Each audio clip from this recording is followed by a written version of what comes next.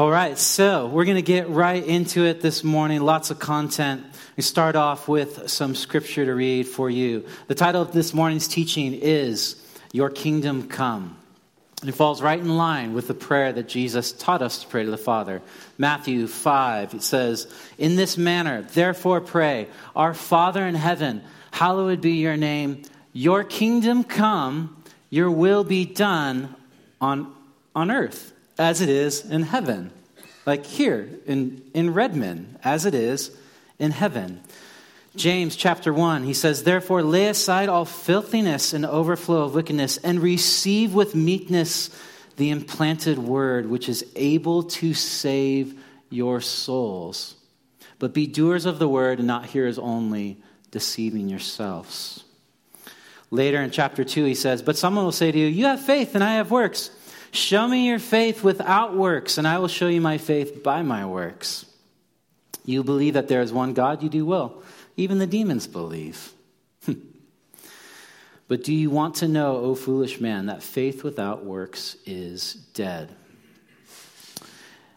In Matthew chapter 7, "Not everyone who says to me," this is Jesus speaking, "not everyone who says to me, 'Lord, Lord,' shall enter the kingdom of heaven, but he who does the will of my Father in heaven. Many will say to me in that day, 'Lord, Lord, have we not prophesied in your name and cast out demons in your name and done many wonders in your name?' And then I will declare to them, 'I never knew you. Depart from me, you who,'" and catch this word, "practice lawlessness." Practice lawlessness. "Therefore, whoever hears these sayings of mine and does them will be likened to a wise man who built his house on a rock." Lastly, Matthew chapter 11, "Come to me, all you who labor and are heavy laden, and I will give you rest. Take my yoke upon you and learn from me, for I am gentle and lowly in heart, and you will find rest for your souls. My yoke is easy and my burden is light." Would you pray with me before we get any further? Jesus, just hearing your words, that you offer us rest, that just does something for my soul right now. I think I can speak on behalf of everyone in this room. Jesus, we desire what you have to offer, what you call life and life to the fullest. And we're not here on Sundays just to play into a routine. This isn't an event or a performance, but we believe that right now, sitting where we are, we can encounter the living God. So Holy Spirit, would you move through this room? Would you do the things that humans are incapable of?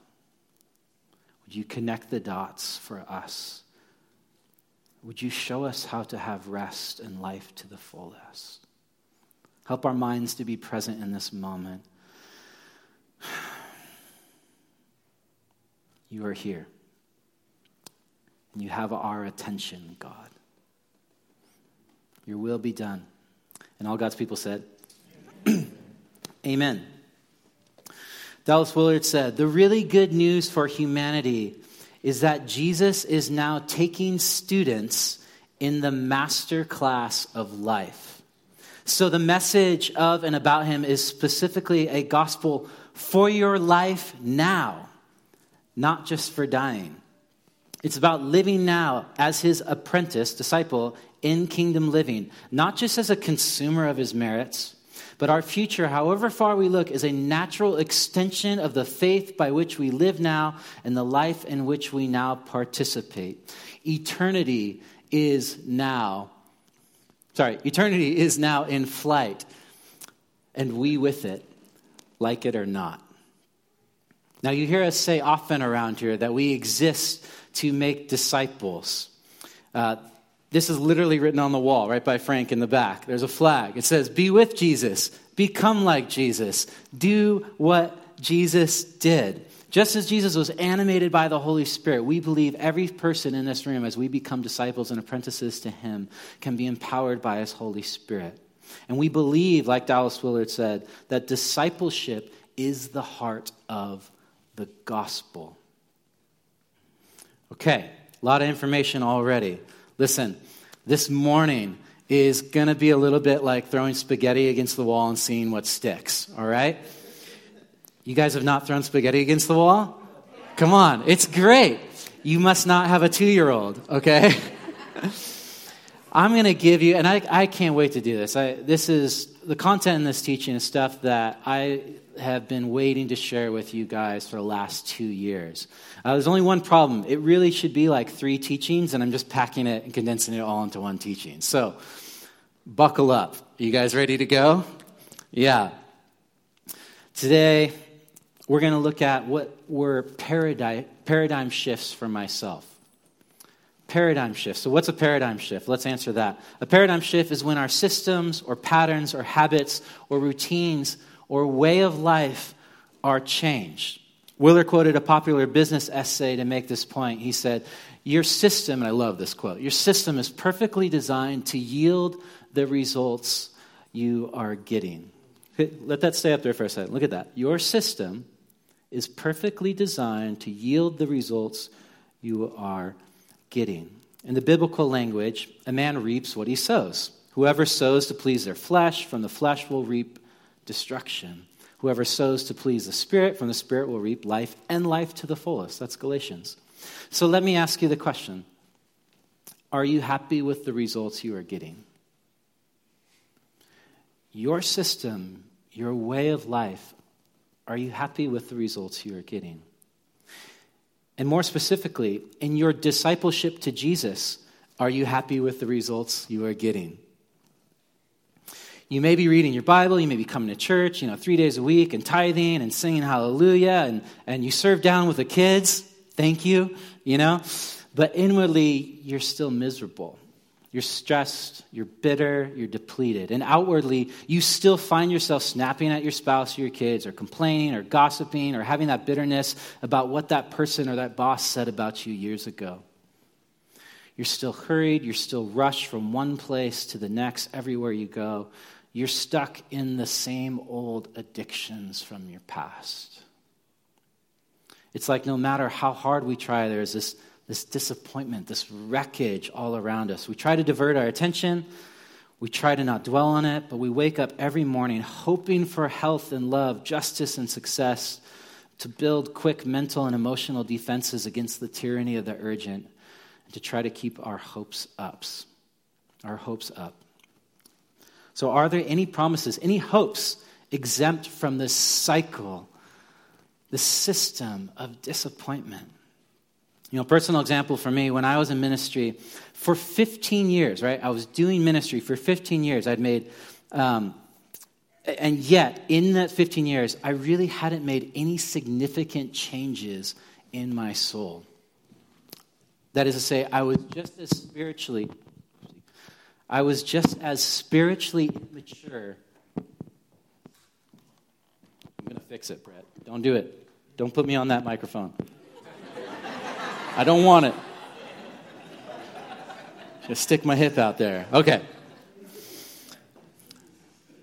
It was as if I was just as spiritually immature as I was 15 years ago when I first met Christ. I was grumpy, incredibly anxious, controlling, unloving. I was a bad friend. I was a bad family member. I was bad at any long-term commitments. I didn't know how to genuinely love my neighbors, let alone my enemies. And I fostered all kinds of addictions: soccer, video game, coffee, consumerism. Again, 15 years into my walk with Jesus. Put another way, I knew a lot about how to be in a right relationship with God, but I wasn't in a right relationship with others. I wasn't in a right relationship with creation, and I wasn't, most surprisingly, in a right relationship with myself. It's a conflict in my own self. I was burning out, going down in flames. What's really funny about all of that in that time of life is I was a Christian artist, I guess is what you call it. Like I played music in the Christian industry, and I was going all around the world playing songs, encouraging Christians. And go figure, with a song that I had written all about burning out. all about how immature I was as a Christian. And I'd be doing radio interviews. Why did you write this song? Oh, well, I got into youth ministry and I burned out. Oh, that's great. Christians ate it up. They loved it for some reason. Go figure, right? But it was a reality. It was true. It was happening in my soul, and things needed to change.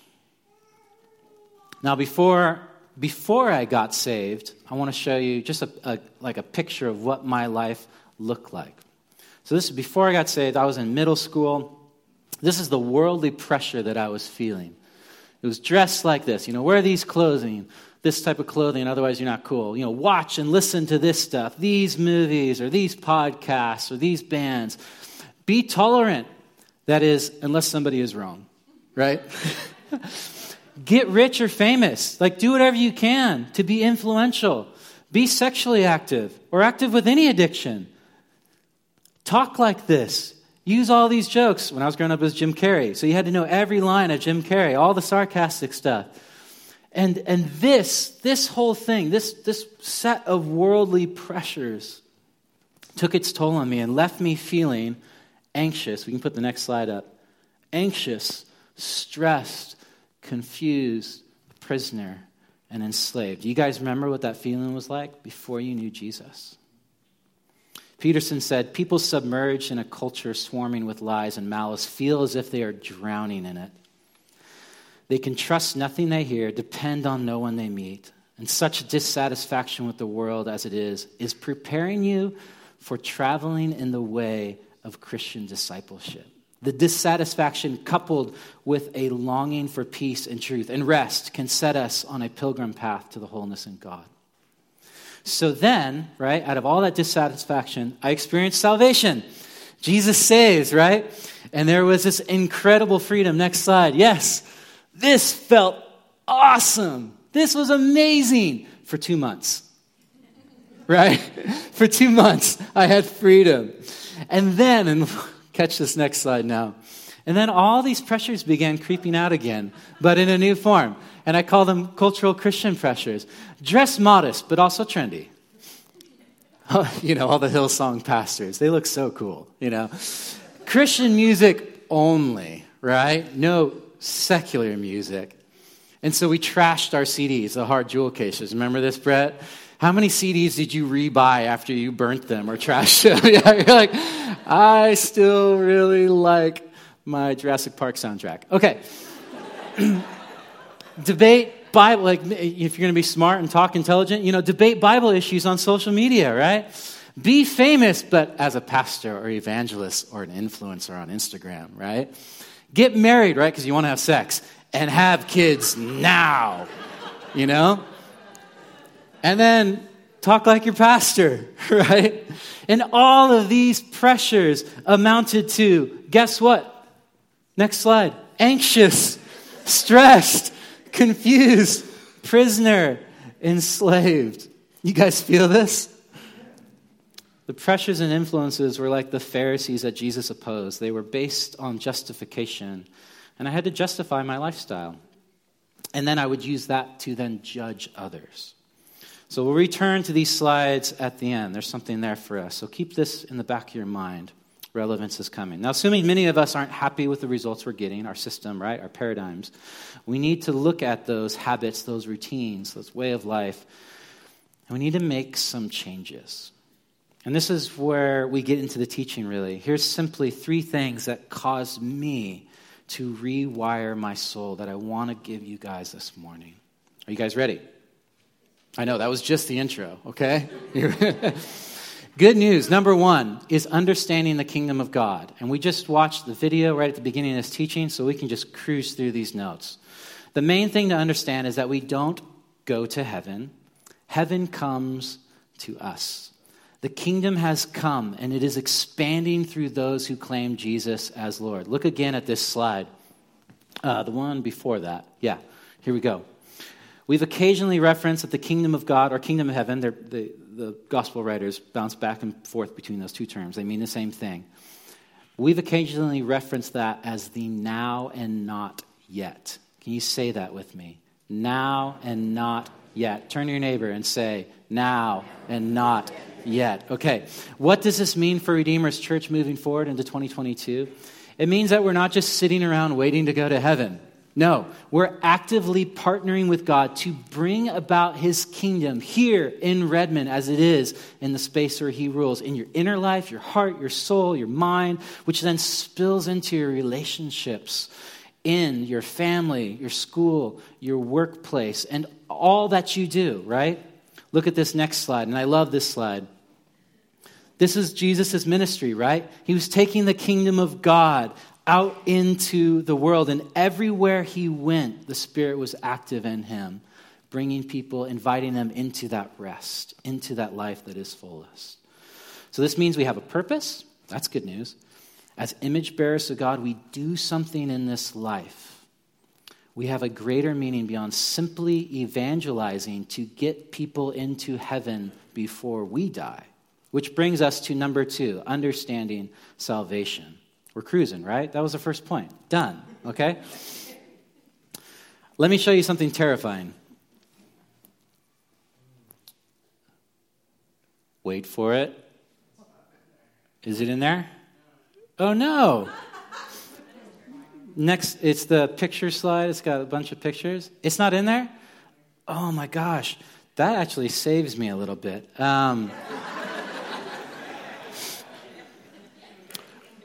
I was unsure about showing these pictures. It was a bunch of pictures of me in 2002.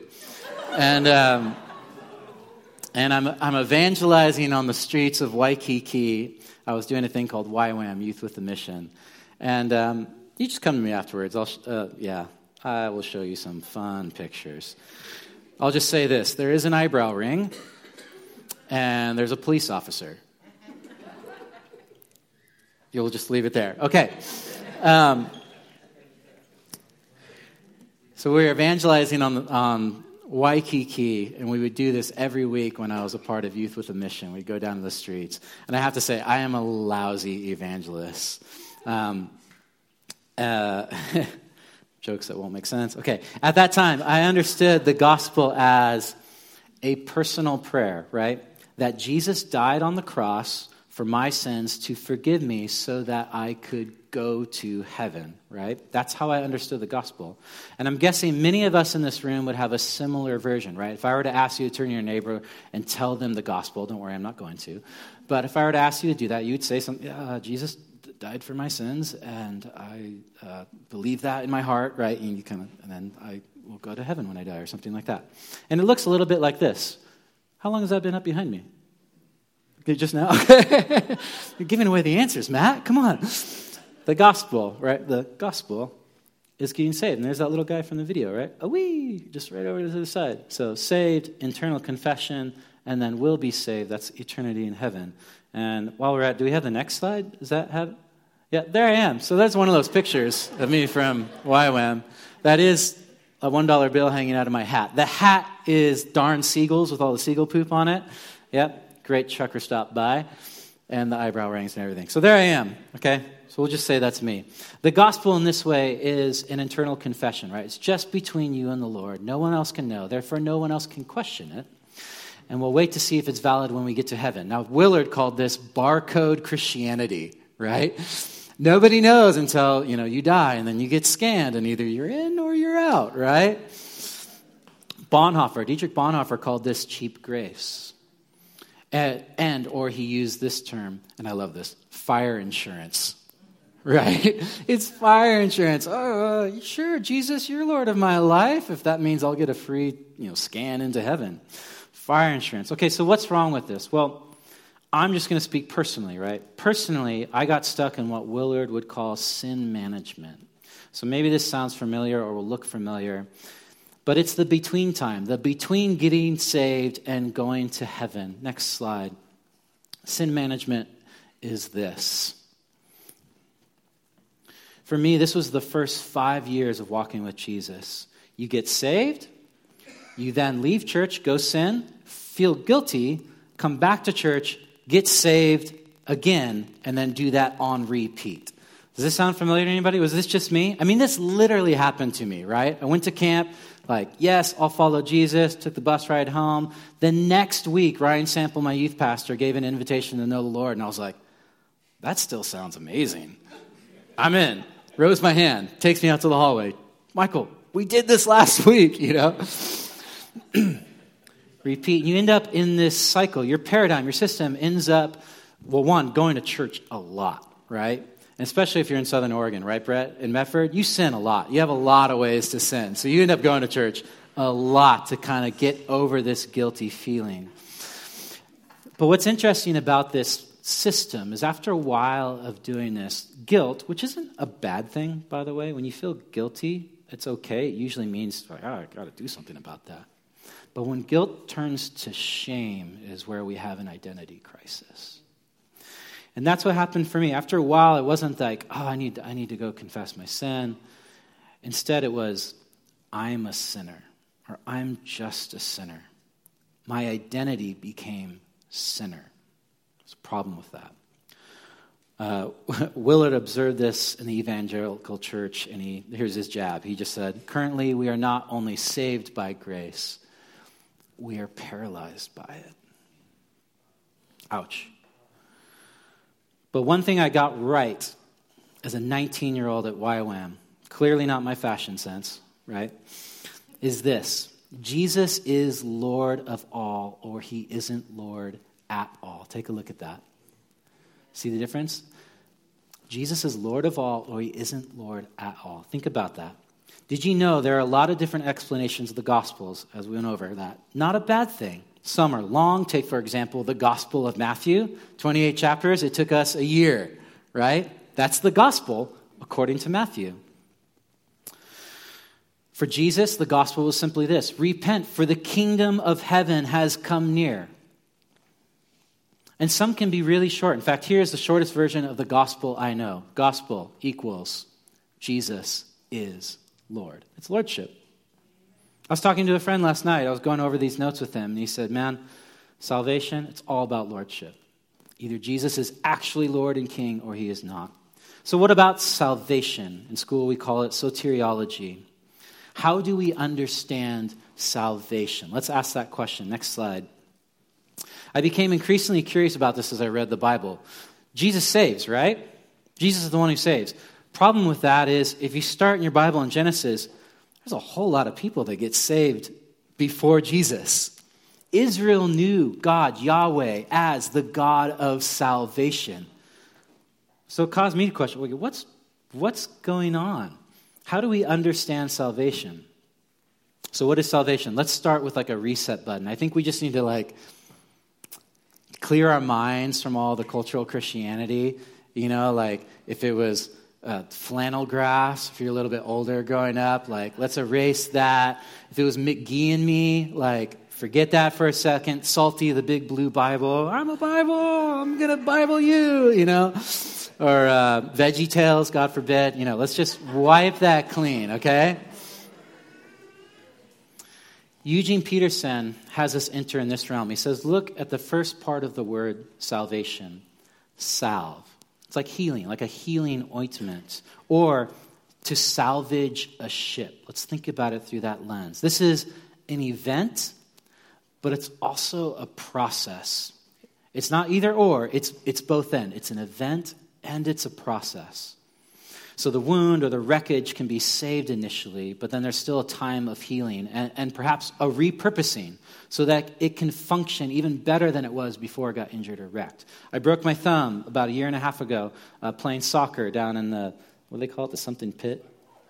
The Spud Bowl, yeah. What were you doing at the Spud Bowl, man? Breaking my thumb. So what happened is there was this moment of immediate salvation. I looked at my thumb, I said, it's not supposed to bend that way, and I reset it right there on the spot. I drove myself down to St. Charles. They put a cast on it and gave me some painkiller. Hallelujah, right? That was the initial saving. But then it took a year and a half for the pain in my thumb to go away. But here's what's cool. My thumb is actually stronger than it ever was because of the way the bones heal. I have a stronger thumb through that whole process. I was saved, I was being saved, being healed, And then one day in my glorified body, when I am with Jesus face to face, I'm going to have amazing thumbs. Watch out, okay? So here's how we can imagine salvation.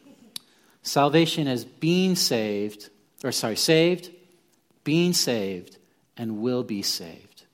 We are saved. That was an event in time that happened. We are being saved, this process, and one day, eternity, new heavens, new earth, we will be saved.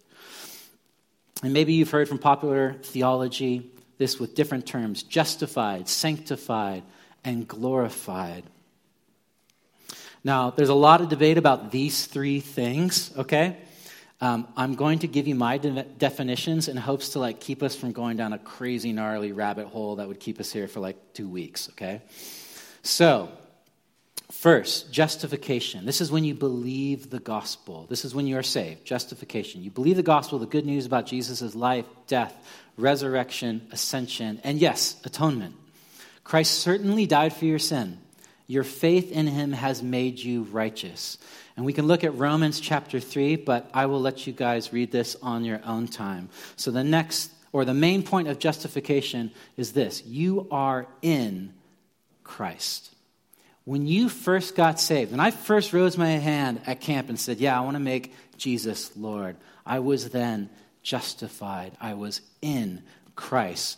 And the biblical writers have all sorts of things to say about in Christ. Here's just a few of them. For as in Adam all die, so in Christ all will be made alive. Do we have that slide, Matt? I skipped one, so. Yes, no, coming up? I'll keep going. You guys just listen. Therefore, if anyone is in Christ, the new creation has come. The old things have gone. The new is here. And for the wages of sin is death, but the gift of God is eternal life in Christ Jesus our Lord. In the same way, count yourselves dead to sin, but alive in God in Christ Jesus. Here, it comes up all the time in the New Testament. In my own words, you get to be with Jesus when you are justified, when you are saved. You're on the same team, so to speak.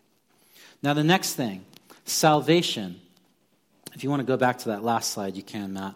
Salvation is a process by which Christians are set apart for God from the rest of the world. The process, right, by which Christians are made holy. Some people would call this progressive sanctification, as I think John Wesley would call it that. It is, in effect, our obedience to the Word of God in one's life. It is the same as growing in the Lord or spiritual maturity. We're going to camp here for a second. As we say around here, it is becoming like Jesus and doing the things he did. That is our being saved, our sanctification. More on that in a second. But finally, glorification. The we will be saved. This is the future hope of resurrection. Our infirmities, ignorance, and mistakes being rid of, as John Wesley once said. Glorification is new heavens, new earth, overlapping once again, where we'll be standing with Jesus in resurrected bodies like his. You guys know the song, I can only imagine when that day comes and I find myself standing in the sun. Yeah, I'm not going to sing it for you. I've been put to shame. Jeff, that's your job, man. If you want to come up here and give us a rendition, I'm down. That is the glorification, when we're there standing with Jesus. Now remember, a lot of us get stuck in that sin management cycle. Why? Because we are so focused on if we are saved, right? That's a big topic with a lot of books and a lot of trees that have suffered over that. If you are saved, right? But today we're just looking at how we are saved, okay? How we are saved. Therefore, justification was an event, that time you got saved. You didn't earn it and you can't earn it. Because anyone who has died has been set free from sin. Romans 6, I'll read this to you. Now, if we died with Christ, we believe that we will also live with him. The death he died to sin once for all. But the life he lives to God. I love that song that Jeff and Ben shared with us. We're going to sing that over and over again.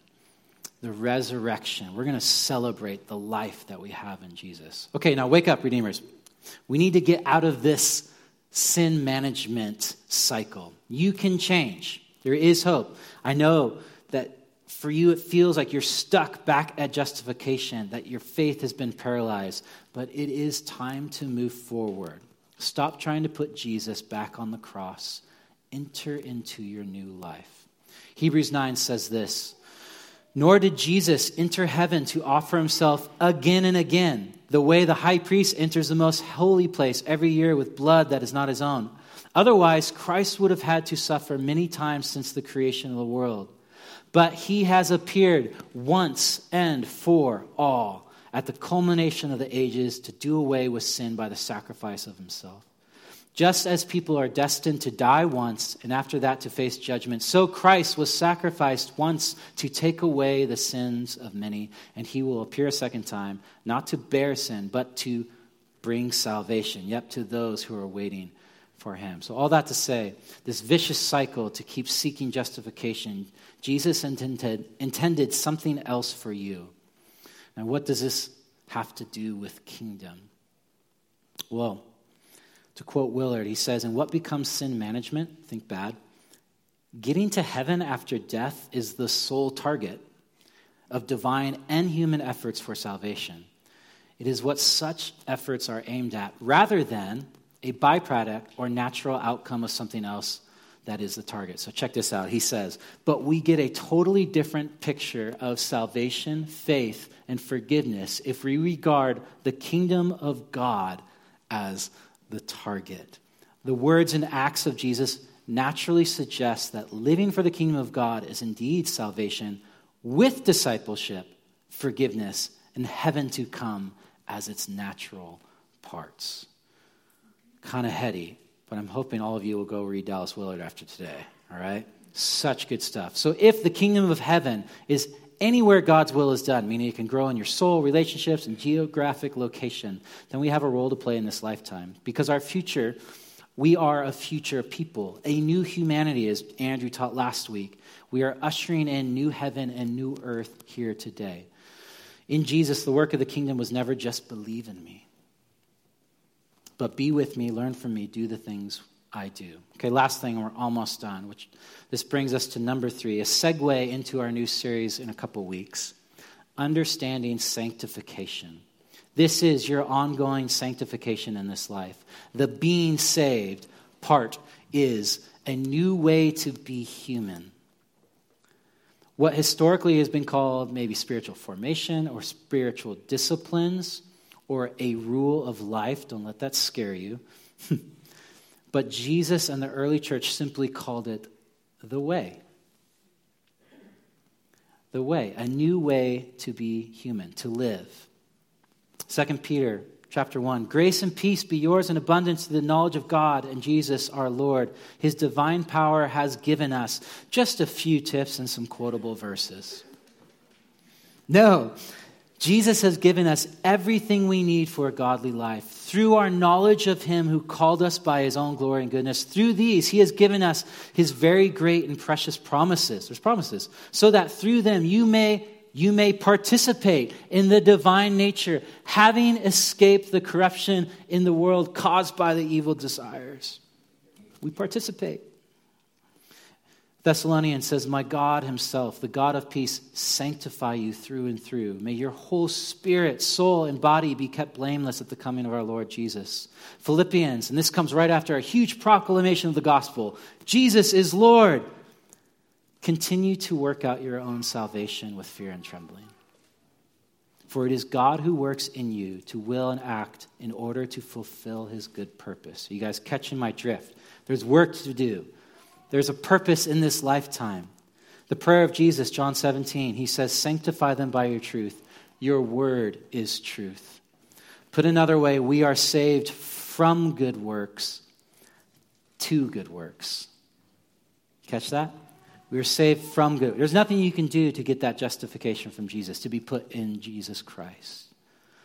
But once you're there, you're in Jesus. What did Jesus go do? He spread the kingdom of heaven everywhere he went. That is now your role to play. So we're going to return now to the slides I showed you at the beginning. Being saved.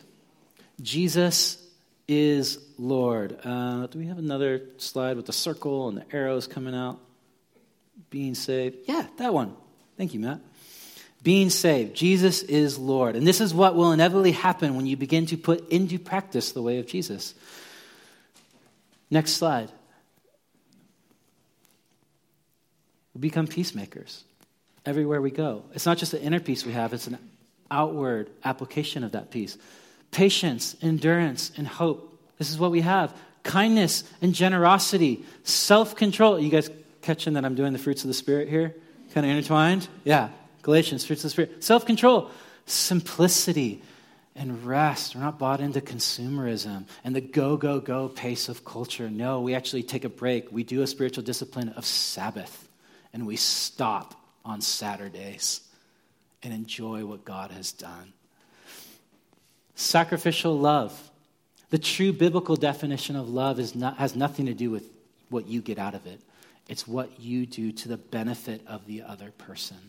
That is what love is, sacrificial love. And then, of course, joy. Thank God. Joy, coupled with gratitude. It exists. You can have these things, people. Don't they sound good? Yes, I want that. This is not justification. This is sanctification. When you are changed, or in the words of the Bible, when you're transformed. Alas, a new way to be human. That's what our new series is going to be in a couple weeks. A new way to be human. It's good news, because it actually is good news. Jesus in Matthew 11, he says this, "Come to me, all you who labor and are heavy laden, and I will give you rest. Take my yoke."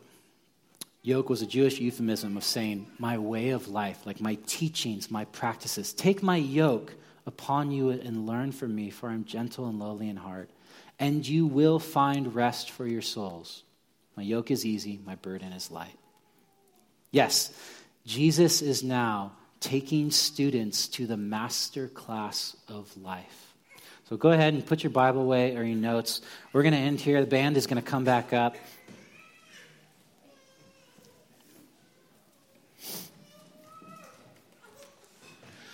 There is hope for you and I to change. We don't have to be the same irritable, grumpy, sour, stressed, unloving, un-Jesus-like person we were yesterday. This change, though, it's not going to happen overnight. Sorry. It's not like worldly changes that are offered in the checkout aisle at Walmart or on your Instagram feed or on TikTok. It doesn't happen instantly. But there is hope. By the grace of God and the Holy Spirit, some new practices or habits that we can use to be transformed. Eugene Peterson called discipleship a long obedience in the same direction. You won't get that kind of instruction on TikTok. You just won't, all right? A long obedience in the same direction. That is discipleship. That is the being sanctified, the being saved. So just the other day, after 10 years or so of putting the practices of Jesus into my actual life, I had one of those moments where a friend came over, a friend that I hadn't seen in a decade or so. And she was talking to my wife, and I kind of overheard the conversation. She goes, "Michael's changed." My wife was like, "Really? What do you mean?" She said, "I don't know. I think he's actually kinder." You know, like question mark, kinder? You know? 10 years, putting the practices of Jesus in my life. I'll take it, okay? Now, I'm not all out celebrating left, but that was encouraging. It was a taste of heaven here in this lifetime. And I hope it's not just that I'm kinder. I hope that if you were to look into my priorities, where I spend my time, my relationships, if you look into my bank account, you would see a very, very different person than I was 10 years ago, 20 years ago. And likewise, if we were to flash forward another 10, 20, 30 years, I'll still be dressing the same. But I'd like to think I would become a more kinder, loving person, more like Jesus. So lastly, and this is not for my sake. I hope you guys realize that. This is not self-help, following Jesus and discipleship. It's not necessarily about you. You will get something out of it, but it's for others. You become more like Jesus, not for yourself, but for the people that are around you right here, the people that you come in contact with out there. Becoming more like Jesus isn't actually for me. It's for you. It's not actually what I get out of it. So good. More on that in coming months. Again, just a little bit of a teaser for what we're going to kick off in a couple of weeks. As we respond in worship, I want to leave you guys with a couple of questions. One, ask yourself, do I want to change? Do I want to change? And then second thing, well, actually, before we move on, do I want to change? Do you want to move forward in this life with Jesus? Do you want to be free from the addiction? Do you believe that your marriage can be better? Do you want to overcome that debilitating anxiety? Do you want to see transformation in your thought life, in your actions, in your speech? Do you want to be faithful to your commitments? To love your friends, family, church, to love that annoying neighbor, and perhaps someday to even love your enemies? I want that. Do you want that? If so, second question, am I ready to become a disciple of Jesus at whatever it costs? Now, I'll admit, this is a weird question to ask a room full of Christians, but Jesus did this all the time in the Gospels. There were his disciples, and then there were just like the fans that followed him, the easy Instagram follows, you know? And he constantly would put these questions before them. Look, your system is perfectly designed to give you the results you are getting. If your system isn't yielding Jesus-y results, life to the fullest, then we got to change it up. The Bible has a word for this. It's called repentance. You guys have heard that word before? Yeah. It's a word I'm very familiar with. Just want to let that, I'm good at this. Repentance, I'll tell you all about it. A lot of experience. I love this definition of it, though. Repentance is the realization that what God wants from you and what you want from God are not going to be achieved by doing the same old things, thinking the same old thoughts. Repentance is a decision to follow Jesus and become his disciple in the path of peace. So, do you want to become an apprentice, a disciple to Jesus at whatever the cost is? And what is it going to cost you? Jesus says, whoever wants to be my disciple must deny themselves, take up their cross, and follow me. What good will it be for someone to gain the whole world yet forfeit their soul? So as we respond in song and table, be sure to have that conversation with God. And let's all stand right now before we get into music. I want to encourage you guys to have that authentic conversation that only you can have with God. Do you want to change? There is the ability to change. We have to actually follow Jesus, not just cultural Christianity stuff. It's going to be hard work, but it's so worth it. It is so worth it. So ask yourself those questions. Spend this time, even right now, just 20 seconds, taking a deep breath, making yourself available to God. Let me pray for us. And actually, if it helps, just to hold out your hands like this, palms up, just as a way of saying, God, I'm present here with you, ready to receive. Take a deep breath.